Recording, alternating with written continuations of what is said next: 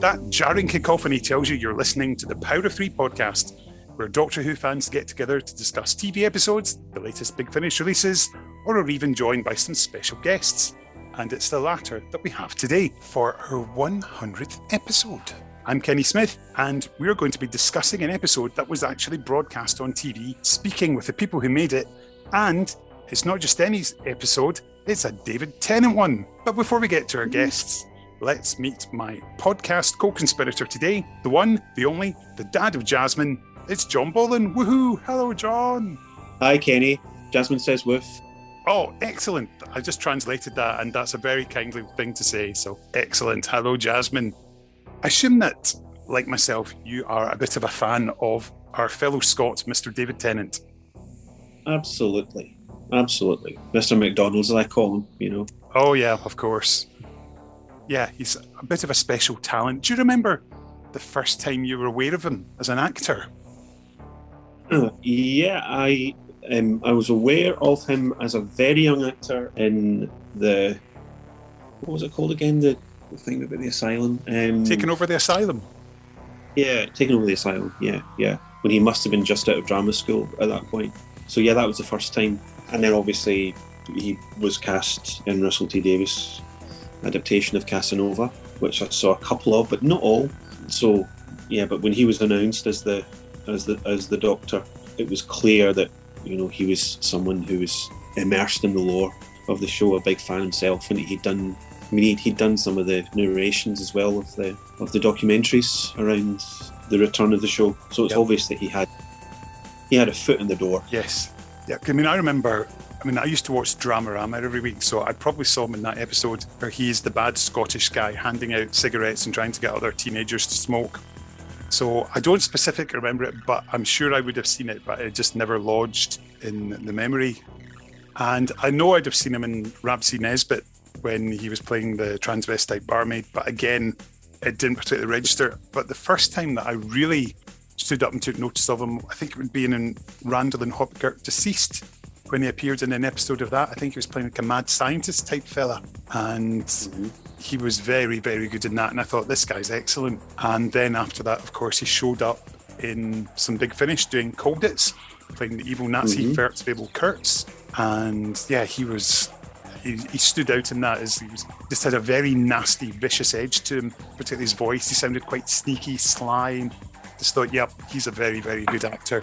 And after that, actually, he featured in, because I found out he was from Paisley, a couple of my friends had been at the recording, and I did an interview with him for the Paisley Daily Express, because that's the kind of person I am. I just like to talk to Doctor Who people, and did a bit for the PDE. In fact, no, it was after his second one, when he was in the Sixth Doctor story with Evelyn, set in Edinburgh, when he played Daft Jamie, and we got pictures from that. So it was, you know, really good fun just to chat to him. Really nice guy. And then I saw him at the Lyceum in Edinburgh in a play, and I don't even remember what the play was, but I know that I saw him in the Lyceum. There's a few of us Doctor Who fans there, and he met with us in the bar afterwards, so had a wee blether there. And then next thing I knew, he was in Casanova, like yourself. I didn't actually watch Blackpool initially on its first broadcast, but obviously went back and saw it afterwards. And yeah, I was very taken with him and thought, yeah, this guy is good. So I was delighted when he was cast as the Doctor, because it was actually my friend Craig who broke that story in the Scottish Daily Mirror, when there used to be such a thing, saying that Eccleston's gone and David Tennant is the new Doctor. And yeah, it was a real surprise. I remember Craig phoning up to tell me, because he knew I was a fan, and he's a bit of a fan himself. And yeah, so David Tennant's new Doctor. I was like, what? Christopher Eccleston's like, no, Eccleston's gone, mate. So yeah, that was quite good fun. That was an exciting time. Of course, that's the start of Tennant's era, but today we're going to talk about the end with one of his final episodes during the run of specials from 2009, the animated Dreamland. Do you remember watching it first time around? Would you have watched it in segments on the red button, or would you have gone for the full-length broadcast in the early December? Yes, that's when full-length broadcast. I know it was on the BBC website and on the red button service, but I was never very into that, so I just waited until that came out, and then obviously got the DVD when that was released as well. So yeah, a special early Christmas present. It is, because I suppose a lot of people just tend to think that year there were just the 4 special episodes with starting off with the Planet of the Dead, then Waters of Mars and End of Time Parts 1 and 2. But a lot of people forget about The Wedding of Sarah Jane Smith, which obviously fits in there quite nicely. And of course, Dreamland, which kind of annoys me because if I'm doing a Tennant watch through, these episodes very much fit in there. Yeah, they do. Let's have a wee trailer for Dreamland now. Reports have come in of a recent unauthorized entry to the top secret base known as Area 51. Howdy there, partners. A person of unknown origin. The only name he would give us was... I'm the Doctor, by the way. The Doctor. Take me to your leader. I've heard all kinds of things about that place. None of it's good. Look out! Dreamland? Oh, I've always wanted to go there. Doctor Who, Dreamland. From Saturday on Red Button. Another dimension of Doctor Who. What did you think of Dreamland? I was very pleasantly surprised by it at the time. Yeah, me too. I think I was never particularly into things like the Star Wars, Clone Wars stuff and things like that, you know. So not a huge fan of animated versions of, you know, real world stories, if you can call Doctor Who a real world story. But I was, like yourself, I was pleasantly surprised. And I thought, I'm not sure about this animation. But then after about, you know, a couple of minutes, I was gripped by it, and I thought, this is really good. And the animation was really good as well. So yeah, I really enjoyed it. I thought that it captured the kind of the fast-paced humour and energy of David Tennant himself, albeit in animated form. And obviously Phil Ford, he co-wrote The Waters of Mars, didn't he? He did indeed, yep. The Wedding of Sarah Jane Smith, was that one of his as well? I don't know. No, that was Gareth Roberts, I think. No. What pleased me about it was thinking that it was mercifully free of all sorts of clunky continuity references. You know, there was really, apart from the Doctor saying, I'm a Time Lord, or I'm an alien, there was nothing else that you needed to know about the show, you know, so you could come in completely cold and just enjoy the story. Yes, I agree. It was a very stylized animation, but I think once you sort of get past that and realise that's the way it looks, just go with it and enjoy it. And that's very much what I did. I hadn't rewatched it in years, because I think the last time I watched it would be when I did a Tennant run through start to beginning. And it was just fab just dropping this in, because it's a wee bit of extra content in the way that you've got the Infinite Quest in the previous season, but I'm sure we'll come to that another day. And it's just a wonderful little gem. It's fast and it's funny. It's really funny. Some really good lines in there. And what a cast that Gary Russell got together. It's got David Warner, there's Lisa Bowerman, and there's just various people that he'd worked with on Big Finish. And of course, Georgia Moffat, nowadays, of course, going by the name Georgia Tennant. Yeah. Who'd have thunk it? Yeah.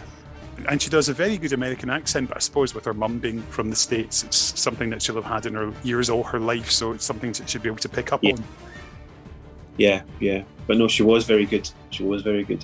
Yeah, there's a nice chemistry there with the Doctor, and I particularly like the fact the aliens are something a bit different as well. The fact that they've arrived with a small party and they breed because they've had their eggs, so they've grown their army that way. So quite a good way of doing an invasion through stealth. Yeah, one of the lines that the Doctor starts rhyming through Die Hard and Alien and Die Hard 2 and all that, and I thought, well, someone's clearly seen Alien. The Queen laying all of these, I thought, I've seen that somewhere before. But yeah, kind of a nice cheeky reference to it. And a nice kind of turning on its head of the usual trope of being abducted by grey aliens. That this time it's the poor wee greys that have been kidnapped themselves. And, you know, something that we see a bit in Doctor Who, but maybe not enough. But we've seen a bit more of it recently, of the fact that, you know, the aliens are not always the bad guys, and even the ones who are the bad guys can sometimes have a possibility of change, and that's in the story. There's that nice kind of, I think, you know, I always look at things from a kind of a kid's point of view and say, well, what are the messages that are coming from this? And there was a nice kind of, I wouldn't say moral point, but yeah, that there's a, you know, that the Doctor spares the, I can't remember how you pronounce them again. Lord Aslock's people. Yeah, those guys. You know, because he knows that they're capable of change and will change. you know, and that's an important message for people. You can always change. You can always get better. Yeah, and it's done quite subtly as well. It's not in your face, which is quite nice to see. Yeah, it's not kind of preachy. Yeah, have been times of late where I feel that maybe has been the case, but no, it's just nicely slipped in there, I thought. Yeah, fantastic. Well, I think it's time to find out about how the whole thing came about. I do have to say, I thought that the script was really good. It does genuinely feel like a TV episode. And okay, it might have been quite expensive to imagine in real life, but it's very much got all the 10th Doctorisms are in there, having a laugh, his popular cultural references. In fact, throwing back to something you said earlier, when you mentioned Alien and Aliens, of course, the Doctor never mentioned the fact that it was the gentleman who was killed by the chest burster. And if he'd mentioned Alien 3, there might have been another familiar face in there as well, that certain McGann fella. Yeah, indeed. I thought it was quite funny, but that's the sort of thing that I quite like. So let's have a wee chat with the man who was responsible for writing it. It's the fantastic Phil Ford. Hi, I'm Phil Ford, and I wrote Doctor Who Dreamland, the animated adventure. Welcome to the Power of Three podcast, Phil. It's a pleasure to have you on board. It's a pleasure to be here. Thanks for inviting me. Do you remember how the whole basis of Dreamland came about? Because obviously you had been involved with writing some other stuff that year for Doctor Who. No, I don't. I mean, they'd done a previous animation, and I think, am I right in thinking it was around the time we were coming to the end of David's Tennant? So I think it was that time when we just got the specials we were doing. Presumably, I'd just done, or I was still on the end of working on Waters of Mars, I'm guessing. And they wanted something for that was going to be paid for, as I remember, by CBBC for Doctor Who. And the intention was initially that it would be a series of short episodes which would go out on the red button. That's about as much as I remember of the early days of it. So yeah, I mean, the fact that it was, I can't remember how many episodes they were intending immediately. It was something like, it was either, I don't know, it was about there were 5-minute episodes or 10-minute episodes or something like that, which was a cool challenge, you know. And actually watching it through again, as I have done recently, to remind myself, because it was so long ago, it's interesting because, you know, obviously the version that I've seen is the one that they stitched together for BBC Two, I think it went out on afterwards, and on the DVD. And it really races along because it's got that thing that you only have however many minutes it was for each episode. So I think everything should be written for 10-minute episodes, really, because that would really move stories along.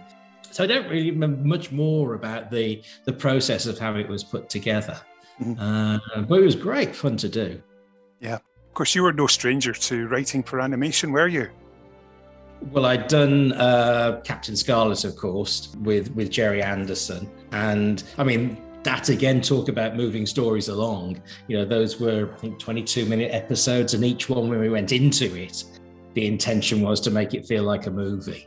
And so you didn't hang around, you really jumped straight into the action and just motored along. So yeah, I mean, the thing is, when I first came to do Scarlet, it was the first time I'd done animation. Before that, you know, I'd done a lot of live action. I did Coronation Street, for goodness sake. It couldn't be much more different from Captain Scarlet.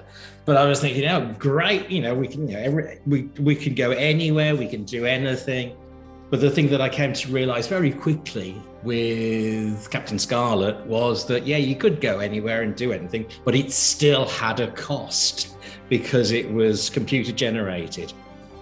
In a way, Dreamland, because of the style of animation, gave us more leeway to do so. You know, and the thing that I remember Gary Russell talking about when we first started talking about it was that there was no point in doing an animated Doctor Who if it was a story that we could just as easily do as live action.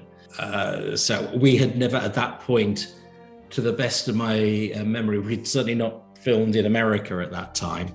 Although we did obviously for Planet of the Dead in one of the other specials, went off to some desert somewhere, though I can't remember where it was. So the idea of doing a story that was set in the desert in America with big monsters that, you know, was what came out of it, really. So it's just a question of thinking, what can't we do generally? What could we not afford to do at that time? What do we not have the technology to do at that time on Doctor Who?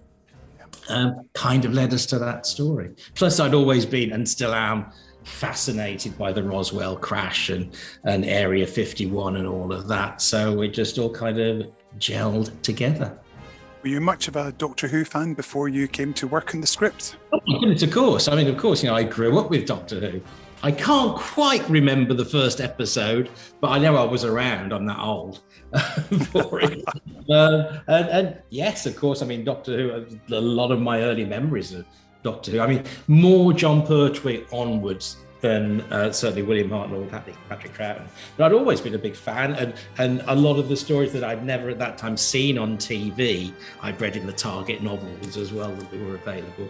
So yeah, I was absolutely steeped in Doctor Who. I mean, I've always thought, you know, I've been really lucky as a writer, because it's not very often that you get to write for the heroes that you had when you were a kid.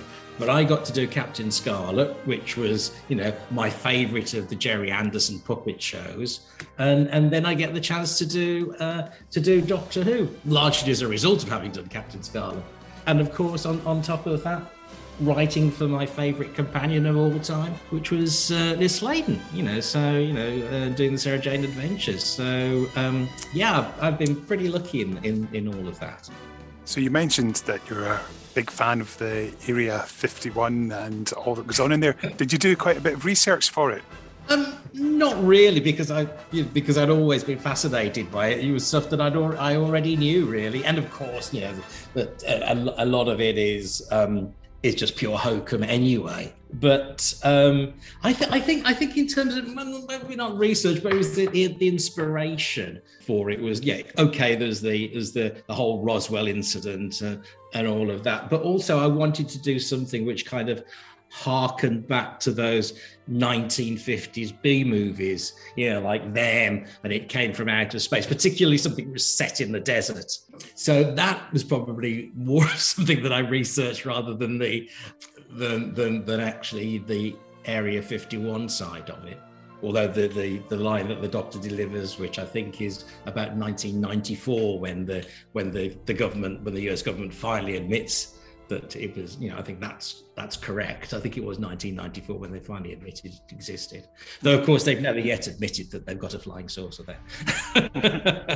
But that will come one of these days. Yeah.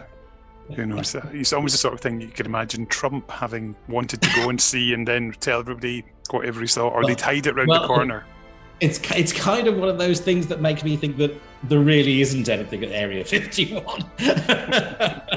Because he would never have been able to keep his mouth shut. Or, on the other hand, as happened in gosh, what was the movie called? In Independence Day. Of course, they never did tell the president what was there. So that's probably the case. Yeah, I that kind of thing has fascinated me since I was a kid, you know, and probably largely because I was so into Doctor Who and Star Trek and Captain Scarlet and all those things. I had a very misspent childhood. So sounds exactly like mine as well. It's probably the same for most people who are still watching Doctor Who today. Yeah, but, and there's nothing wrong with that at all. So, absolutely not. So it was great fun to be able to kind of explore that era as well, seeing the Doctor at that time, you know, and it's a very evocative period. Well, you could still get a proper chili in America, and girls ran around wearing bobby socks and stuff like that. Yeah, it was great fun. And of course, then it ties in to the whole other side of the true Area 51 in terms of at the time them being scared stiff of the Russians, and what the Russians might be cooking up, and and that's, I suppose, if I was being realistic, it has an awful lot more to do with why Area 51 has been so secretive, to be guarded so well over the years in terms of what goes on there, because it was, it did come out of the Cold War, really, and the Americans' paranoia about the Russian threat, the Red threat, and it wasn't Manchester United. It's a cool period, and I'm delighted that we managed to do it. How did you find creating your own companion for the episodes? I think Cassie and Jimmy Stalking Wolf kind of created themselves, really. I think it was going back to that, when you start a story like that, it's about bringing in those icons that people instantly recognize, so that they know where they are and they know when they are. And I think when I first started thinking about it, there was no question that the first thing the Doctor was going to do was to walk into an American diner, because they are just so iconic of the period. And so the fact that Cassie, the girl behind the bar, and Jimmy Stalking Wolf, the First Nation boyfriend, are there and becomes conventional. And incidentally, when we were casting it, Russell was very keen that we actually had a First Nation actor to play the part, and he was Tim Howard was apparently descended from Cree Indians, so as he told me while we were there. So I hope I got that right. I'm pretty sure it was Cree, but certainly he was of the blood. So that was interesting. You mentioned Russell there. Was he quite involved with keeping an eye on the script as you developed it? Well, Russell was always involved in keeping an eye on scripts, whatever it was at the time. I think it was probably. It certainly was nothing that, as I recall, that he got hands on with, but he was certainly aware of it and read the drafts of the script and everything in terms of whatever we did in the Doctor Who world at that time went through Russell. He was the showrunner on the show, so obviously he needed, and I was quite used to that, having done Sarah Jane and Torchwood and Doctor Who as well. So it's cool. I always had a great collaborative relationship with Russell. And of course, you got to write for David's Doctor. Now, I would imagine that you'd probably have to do almost a bit of extra dialogue, given the way at which David speaks and delivers it. Just so much pace to it. I knew I was writing for David's Doctor, and I just wrote David's Doctor. Really, it wasn't. It was awesome, and David was brilliant. And he goes into the into the studio, and he just lifts everybody else's performance in there, because he's just gives 110% every time, even in a recording booth. He's amazing. So that was really cool, and he was great. And of course, we had Georgia as well playing Cassie. It was a family affair. So, what do you recall of the studio sessions? They were a joy. I'm pretty sure we recorded them over a weekend, and I know I went down to London for the weekend and took my wife down with me, and she went off shopping while I went into the studio. But on the second, or maybe it was 3 days we did over, but something like that. But I know that certainly at one point she decided. I said, well, just come in and just see a bit of it, and she came in and saw a bit of it, and then because David was there, just stayed the whole day. Funny that. So it was. But it they were great, you know, and everybody brought their A game to it. And we had a great cast. We had David Warner in it, for goodness sake, playing Lord Aslock. And it was tremendous. You know, you as a writer, you couldn't wish for a better cast to be playing your part. You know, in fact, and it was audio. We were recording for an animation, but it was just as thrilling as it would have been, you know, making something, you know, live action for TV. And actually, and we made it an awful lot faster than we would have done if it had been live action as well. We'd probably still be working on it now if it had been anything else. I mean, all the different places, you know, you had the desert, you had Area 51, and you have the ghost town, you have the vaults. The very Raiders of the Lost Ark vaults that we had in it, which was another part of that thing. You know, I kind of wanted to bring that feel of a load of different. I would never describe Raiders as a B movie, but that B movie feel to it. So there were an awful lot of touch points throughout the script. I mean, you got Raiders, you got, as I said before, you got them, you've got a bit of Aliens. Even a bit of Die Hard in there as well. So all my homage, not ripping off at all. It was all homage. but it was great fun. It was great fun. Yeah, and Gary did a great job just getting the great performances out of the cast. Yeah, Gary's a great director when it comes to audio. And he absolutely knows what he's doing. It was probably, from my memory of it, is that there weren't that many retakes in it. You know, there was an awful lot that he got off first time. Yeah, okay, so you'd probably take another take on it anyway, just to be safe and everything. But I seem to remember from memory of it, there was, I wouldn't want to say he didn't have to do an awful lot of directing. He did, but I do remember him getting Georgia to scream and scream and scream when she does that scream when she's first face to face with the Viprox, and she screamed her poor lungs. She's a good screamer. Actually, she was when Gary finished with her anyway. Maybe that's something about Gary Russell. I don't know. Gary Russell, he makes women scream. You can make men scream too. So how did you feel when you finally saw it all come together with the visuals? It was tremendous. You know, it was, I mean, there has been reference since and at the time to the style of the animation on it.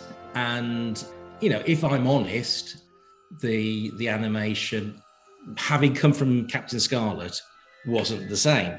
But the truth of the matter is, for what it is, it works really well. It is like reading a comic book come to life, you know, and so I think that's fine.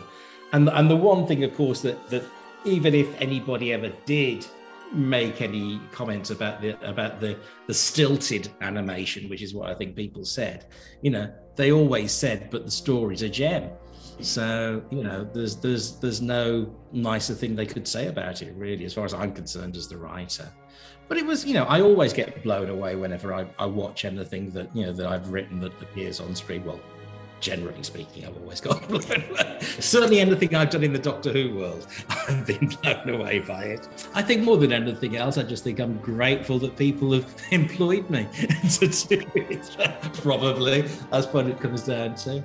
But, you know, and the other thing is, I think when I looked at the greys that are in it, I'm going to have to consult my notes here because that's Saruba Velak and Arivesh Mantilax. Why on earth did I call it with names like that? I don't know. But you look at it, and I watching it again the other day, it just, there's the animation still brings a certain humanity to them. You really feel for those two characters, and that's something that goes beyond the writing and actually is something that's captured on screen. So I can't really criticize the animation. I don't think at all. Whenever I do think about it, the image that comes to mind is that of Arivesh Mantilax reliving his world being torn apart by the Viperox, and there was something really moving about that sequence. Yeah, you know, at the end of the day, I just loved the way it was produced. Yeah, And it meant that you get 2 Doctor Who stories out under your name that year. I had forgotten it was the same year, to be honest. But yeah, and of course it was also the stepping stone for us to then go on and do the computer games, the video games that we did for the BBC. And that again was a great adventure doing that. I think when you do something different with a brand like Doctor Who, when you do an animated version of it or whatever you do with it, I suppose, and with an audio version of it, it's always interesting to see how you can push it, how you can make it different, make it feel different, and yet at the same time make it feel like it's a part of the Saturday night series that goes out. Well, it definitely felt it to me, and when I rewatched it, absolutely loved it. And my colleague John, who I discussed it with earlier in the podcast, and we're both saying how much we love it. So there you go. Well, that's good. It's good to hear. It's nice to know that people are still watching it all these years later. Well, fingers crossed. There might be some more in the future. So, well, you never know. Who knows what the future may hold? Absolutely. Not a Viperox invasion. Oh no, definitely don't want that. We definitely don't want a Viperox invasion. But no, Phil, thank you so much for your time and having a wee chat with us today. It is really appreciated. No problem at all. It's a joy to talk to you. Thank you. John, now we've touched on the cast a bit earlier. Some really good performances in there, and I think you must be doing something wrong if you can't get a good performance out of David Warner getting his Doctor Who on-screen debut here. And what a performance. Very good villain, isn't he? Indeed. Yeah, he's got a great voice.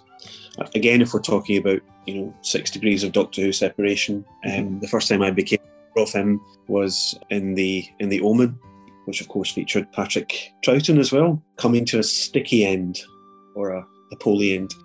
So a great actor. And of course this was it was his first kind of proper screen debut, but he had to wait until, was it Cold War, the episode with the Ice Warriors, before we actually get to see him on screen as himself. No, I think it's a great cast with lots of familiar names from the days of Big Finish when the director Gary Russell worked there. And he's now going to tell us all about directing it. My name is Gary Russell, and I was the director of the audio side of Dreamland and co-producer with Anne Renapson. This must have been a bit of a joy for you, combining some loves of yours, your love of animation, your love of audio work, and your love of Doctor Who. It was an interesting conflab of all three, certainly, particularly coming relatively soon after we'd done Infinite Quest.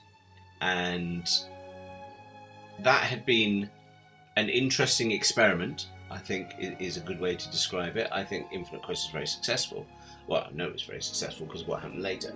But it wasn't a style of animation. On Infinite Quest, I really looked after the talent side of it and wasn't hugely involved in the production side. That was James Goss. He worked. I only went up to Firestep once or twice, I think, during the whole process.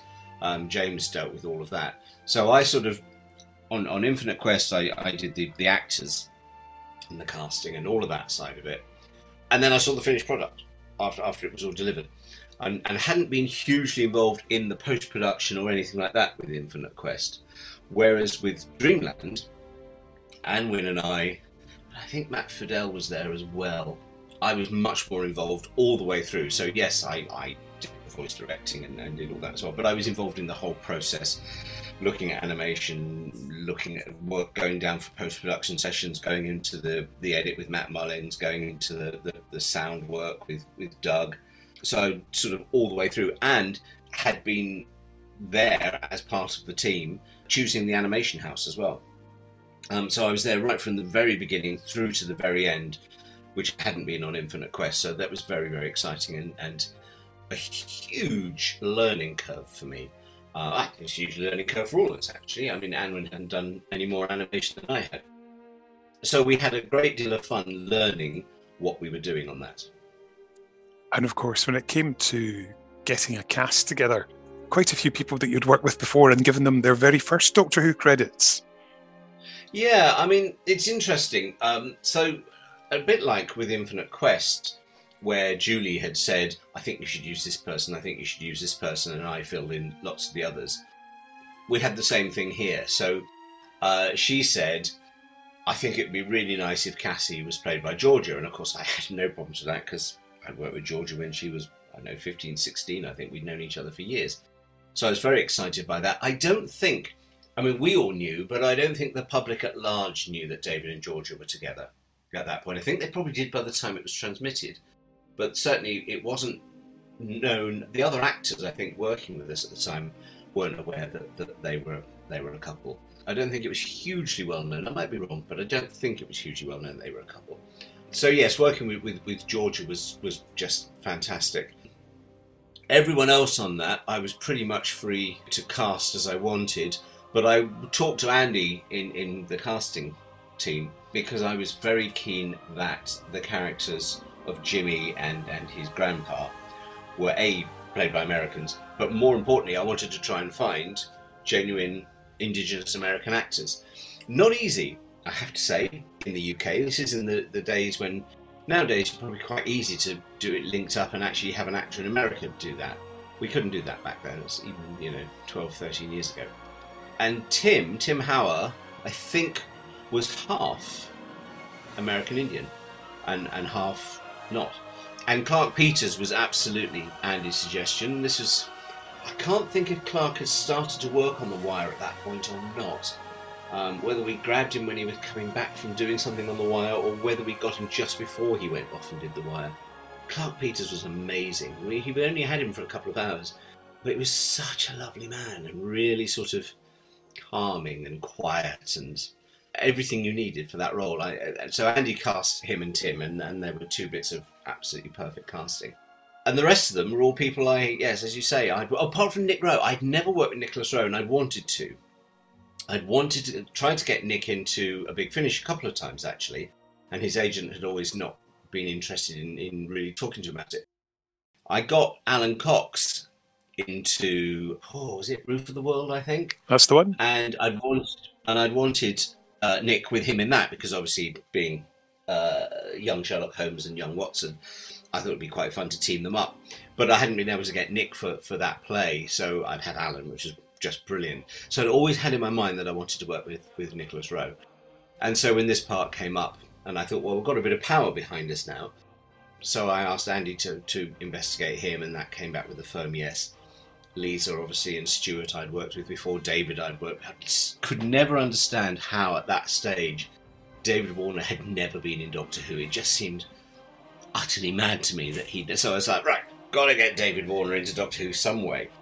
In much the same way I'd done that on Infinite Quest with the likes of Stephen Greif and people like that. You just can... And at the time, Clayton as well. So you just go, yes, I really want, these people to be in Doctor Who. And David, I remember David coming to the studio and going, how do you want me to do this one? And I said, basically, I just think, because it'll be voice affected, but I said, you just got to do with this what you did with Ra's al Ghul in the Bruce Timm animated Batman series. And he looked at me and said, I can't remember what I did with Ra's al Ghul. So I played him a bit of Ra's al Ghul. Oh, yes, that's what and boom, that's what I got. I got Ra's al Ghul. And that's exactly what I wanted from David in that. So it was really nice, and I think we did the whole thing in 2 days. I don't think we were more than 2 days. And they were fairly intense 2 days. And quite unusually, for me and for the way audio is done, we pretty much did it in order. Because everyone was sort of involved, other than Nicholas Rowe and Lisa Bauman, who I think were only in on the second day, because they only came into the story sort of 2/3 of the way through. Everyone else was there sort of from the beginning, and we were able to go through the whole thing in one fell swoop, and it was quite nice to record, not completely, but pretty much in order.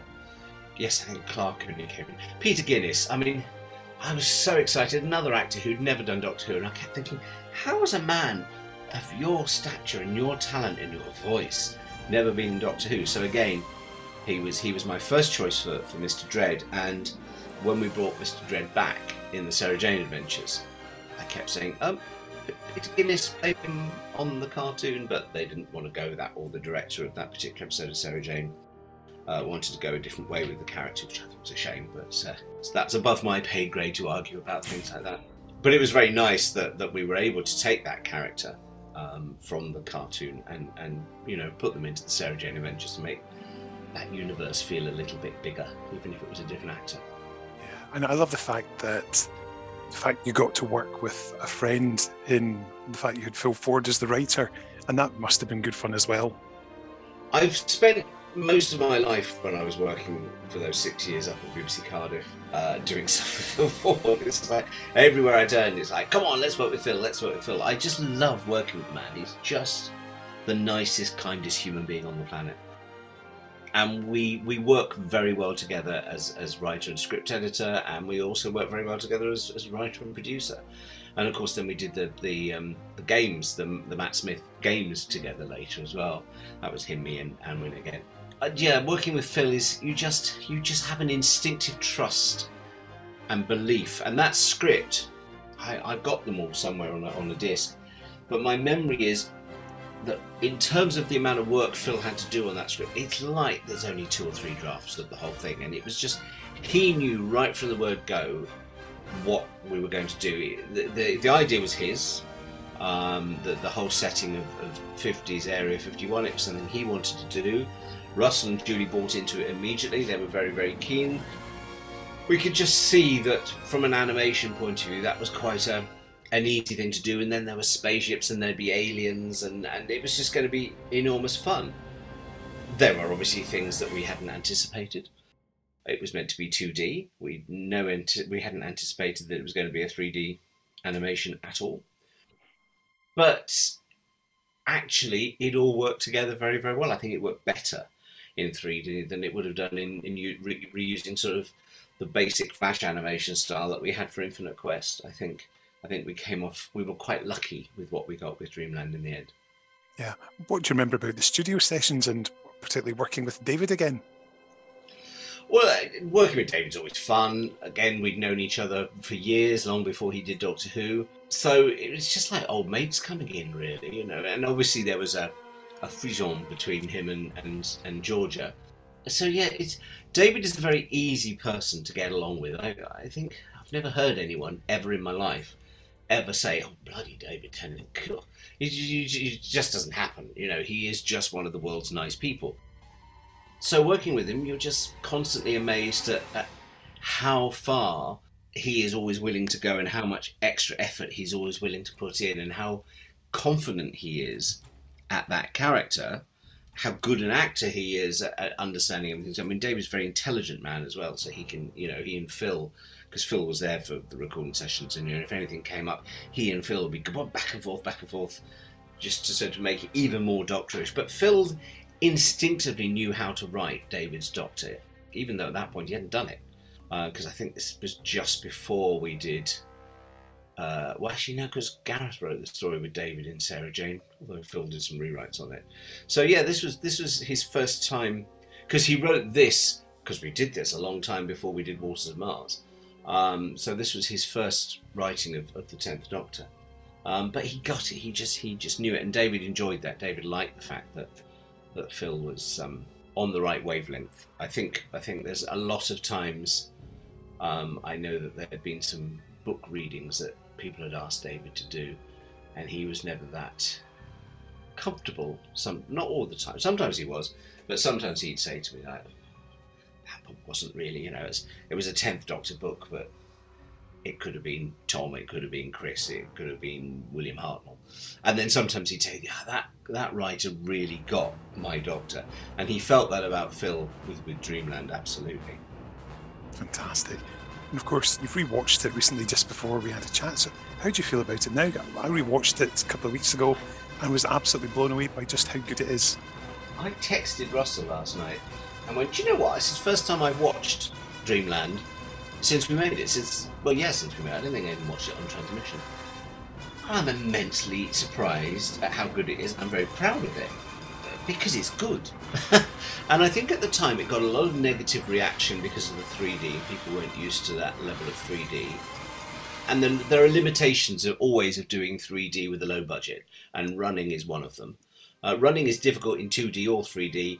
Frankly, running is difficult if you have a Disney budget. Look at Toy Story and see how they never really... it's fine with the toys, but you never see Sid or anyone running on screen. They always cut them off at the midriff, because animation, whether it's in 2D or 3D, has never really grasped human leg movement. It's a very bizarre way that we move. Animals you can do quite easily. Humans run and walk in a very strange way. And it's never a great idea, I think, in animation to constantly show people running and walking, because it will never look entirely human and it can often take you out of the thing. And I think looking back on it now and thinking this is 2010 we did this? 2009, I think, actually, isn't it? So that's a long time ago. That's 15 years ago nearly. 13 years ago. It's like the world of animation has come on in leaps and bounds since then. So what Little Loud were achieving back then on the budget they had was nothing short of phenomenal.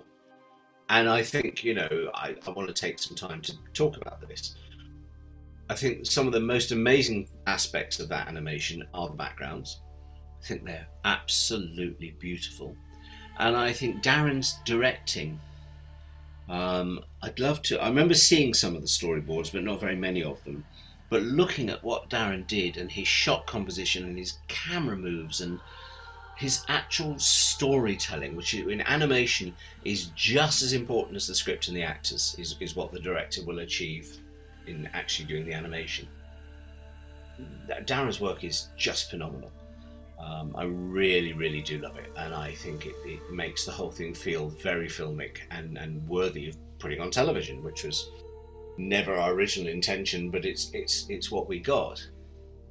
We were in a situation where we'd had Infinite Quest had gone out on CBBC because it'd been part of Totally Doctor Who, and this was intended as an online thing.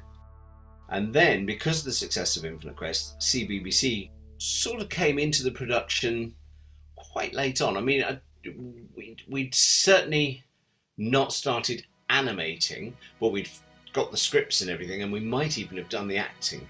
We might have done the actors' recordings before CBBC came in and said, we will show this on Saturday morning, that's fine. Have a bit of extra money, which is always helpful. And we had a brilliant lady called Sarah Muller from CBBC come in and help Anwen and I on that side of it. And she was an absolute godsend because, of course, Sarah is a master of animation. She understands animation. She's been head of animations people all over the world. So she came down. Anwen and I have been down to see Little Loud a couple of times, and we'd seen stuff and gone, all right, that's happening, is it? And after that initial first kind of, oh, this is 3D, not 2D. Oh, I see. And we were talking to Sarah one day at a meeting, and she said, well, did you see a walk cycle? Did you see a run cycle? Did you see turnarounds? And these were all phrases that meant nothing to us whatsoever. And this was our inexperience. We could see what we wanted to see on screen, but we didn't have the language to describe it. And so Sarah came down to Brighton with us once, and we really sat down, and Anwen and I just quietly sat in the background, and I learned. I sat down and thought, this is the technical concept. I know what I wanted to try and convey to people, and Sarah's using the correct terms and talking the same language to these people, which is a language I didn't know. And so I learnt so much from Sarah Muller on that production about how to do animation and what's necessary and how to do your pre-production 100 times better than we did. And we were just blessed that Little Loud was so good that having got... I mean, I can imagine now, looking back at it, that Little Loud were probably sitting down at various points going, the bloody BBC people, they give us no input, they give us no help, and then they come down here and all they do is criticise. And looking back, I think, yes, they must have hated us because we just didn't know what was necessary in pre-production, so we left them to it. So they did their own pre-production without any input really from us, other than we would look at stuff and go, yes, that's good, or no, that's not good. But we couldn't vocalise why. And then when Sarah came on board, suddenly everything fell into place, and she was speaking the same language that Little Loud was speaking, and Anwen and I sat there going, right, that's what we needed to say. Okay, well, if there's a next time, which was invaluable when we came to do the computer game stuff with the guys up in Sheffield, because we were then able to take all that stuff we learned from Dreamland and put that into work.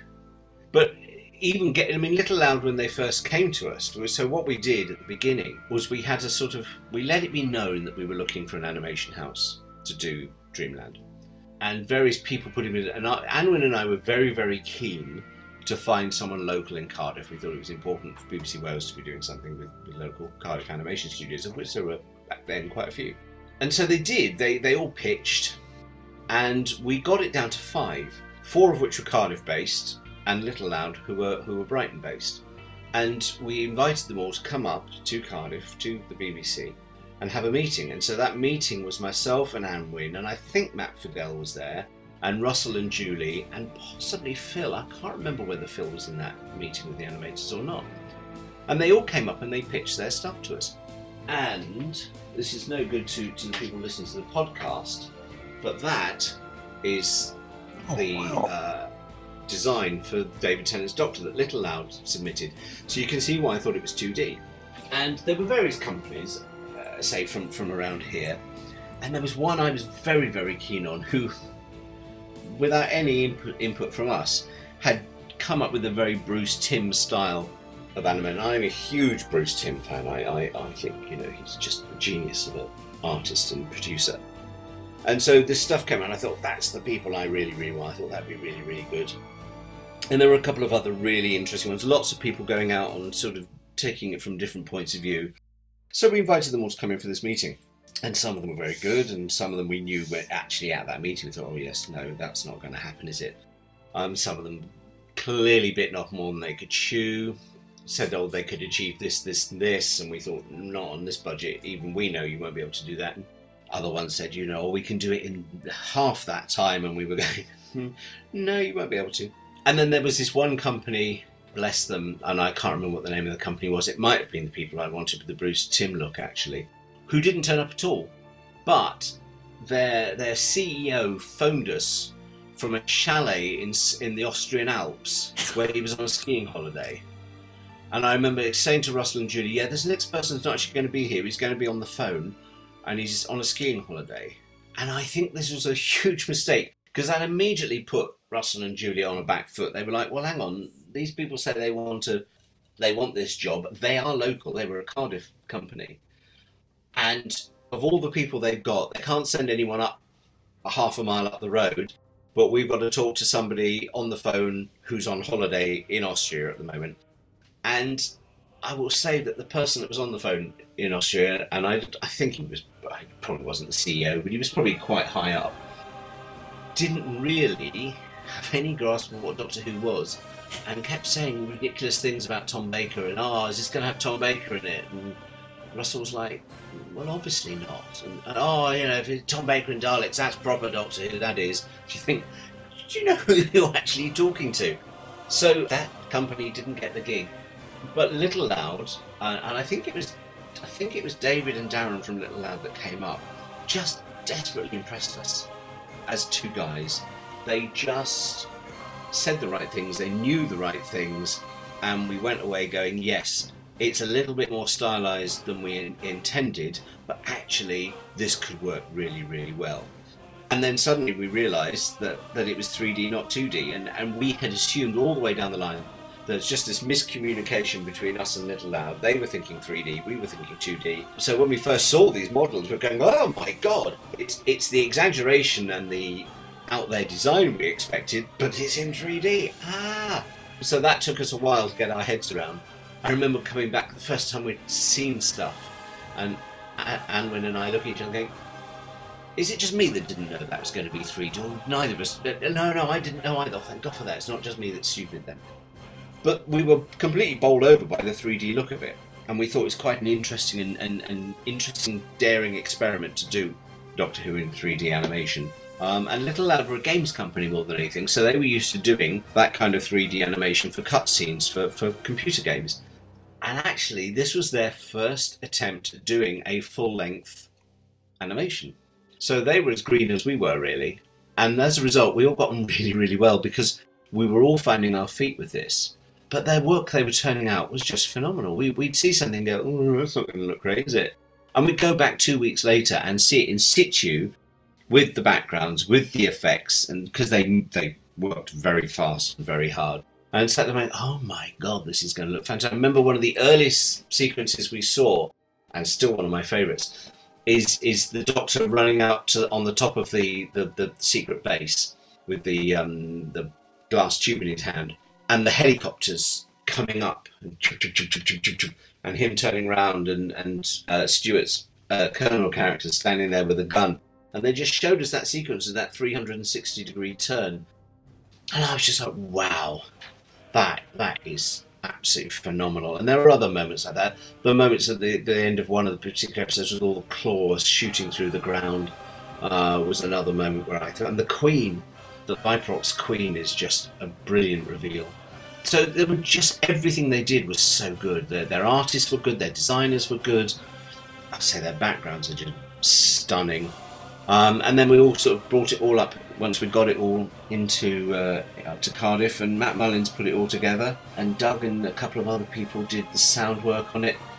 And Amwin and I used to go down and sit and watch it. We said, "Oh, can we tweak this? Can we change that?" And they did. The BBC intern, Matt and Doug and everyone else were just brilliant and just did what we wanted with it. And at the end of the day, we suddenly went, "Oh, we have 6 really good episodes of a cartoon that it seems to have taken a while to get here, but worth it, absolutely worth it." And Russell and Julie were very, very happy, which is kind of the most important thing for me. Is, you want Russell and Julie to feel that they gave you a project, they put it in your hands, and you didn't kind of shit all over it. And so I was very pleased with that, and I'm very pleased with the end result. It's much better than I remembered. Which is fantastic. I think it's brilliant. I think it's a very worthy addition to that last run of Tennant in 2009. Yes. And I think it's because we always said, "Oh, it comes just before Waters of Mars." You should watch the thingy, the David Morrissey one, and then you should watch the Easter one that Gareth wrote. Then you should see Dreamland, and then you should see Waters of Mars, and then you should see End of Time 1 and 2. And that's your final season of specials. And at the time, everyone was like, no, can't be asked for that. No, it's just a silly cartoon. And then I noticed a while back, because they never tell you these things, that it's turned up on various DVD and Blu-ray releases the BBC put out as part of the season specials. Yep. And I thought, well, that's nice, that's flattering, that's where it should be. Yeah, it's in there with the wedding of Sarah Jane Smith and that farewell season 4 special set. So yeah, good. So I'm very, very, very pleased with that. Very proud of that. Immensely proud of it. I think it's considering the budget, it was phenomenal. Brilliant. Thank you as always, Gary. My pleasure. So there you go. That's pretty much all you could ever want to know about the making of Dreamland, short of getting hold of Mr. and Mrs. Tennant. So you can follow us on our social media at Power of 3 Pod. That's the number 3 written as a number, not out in full. I'm at Finished Zine, FINISHEDZINE. And I'm at Dr. J McGB on Twitter. I've really enjoyed this. I've sort of been enthused by Dreamland. It's one of those ones I think, yeah, I enjoyed that, but I never feel the urge to go back and watch it. And I'm so glad that I did. It's sort of given me just that wee extra bit of David Tennant's Doctor, and goes quite nicely considering I've just re-listened to all of the Dalek Universe series from Big Finish as well. A nice bit of Tennanty goodness to get you through the day. Absolutely. Well, King, you know as well as I do that this podcast would not be the groundbreaking seminal work that it is without its popular culture references and fantastic music. So please put me out of my misery. Kenny, tell me what you're going to play us out with this episode. Well, John, I'm glad you asked me that, because I mentioned recently that Pulp are my second favourite group, and I've been completely not inundated with people asking me who are my favourites. So today's tune comes from my number 1, collaborating with one of my contemporary favourites. Today we're playing out with Pet Shop Boys featuring Holly Alexander from Years and Years in the appropriately named Dreamland. Thanks for listening, everybody. We'll see you soon. Bye. I heard there's a dreamland in another world far away. They say it's a free land and they welcome everyone to stay. You got to take me, you got to make me remember how to dream today. I'm so tired of my homeland. When I fall asleep, you lead the way. Dreamland.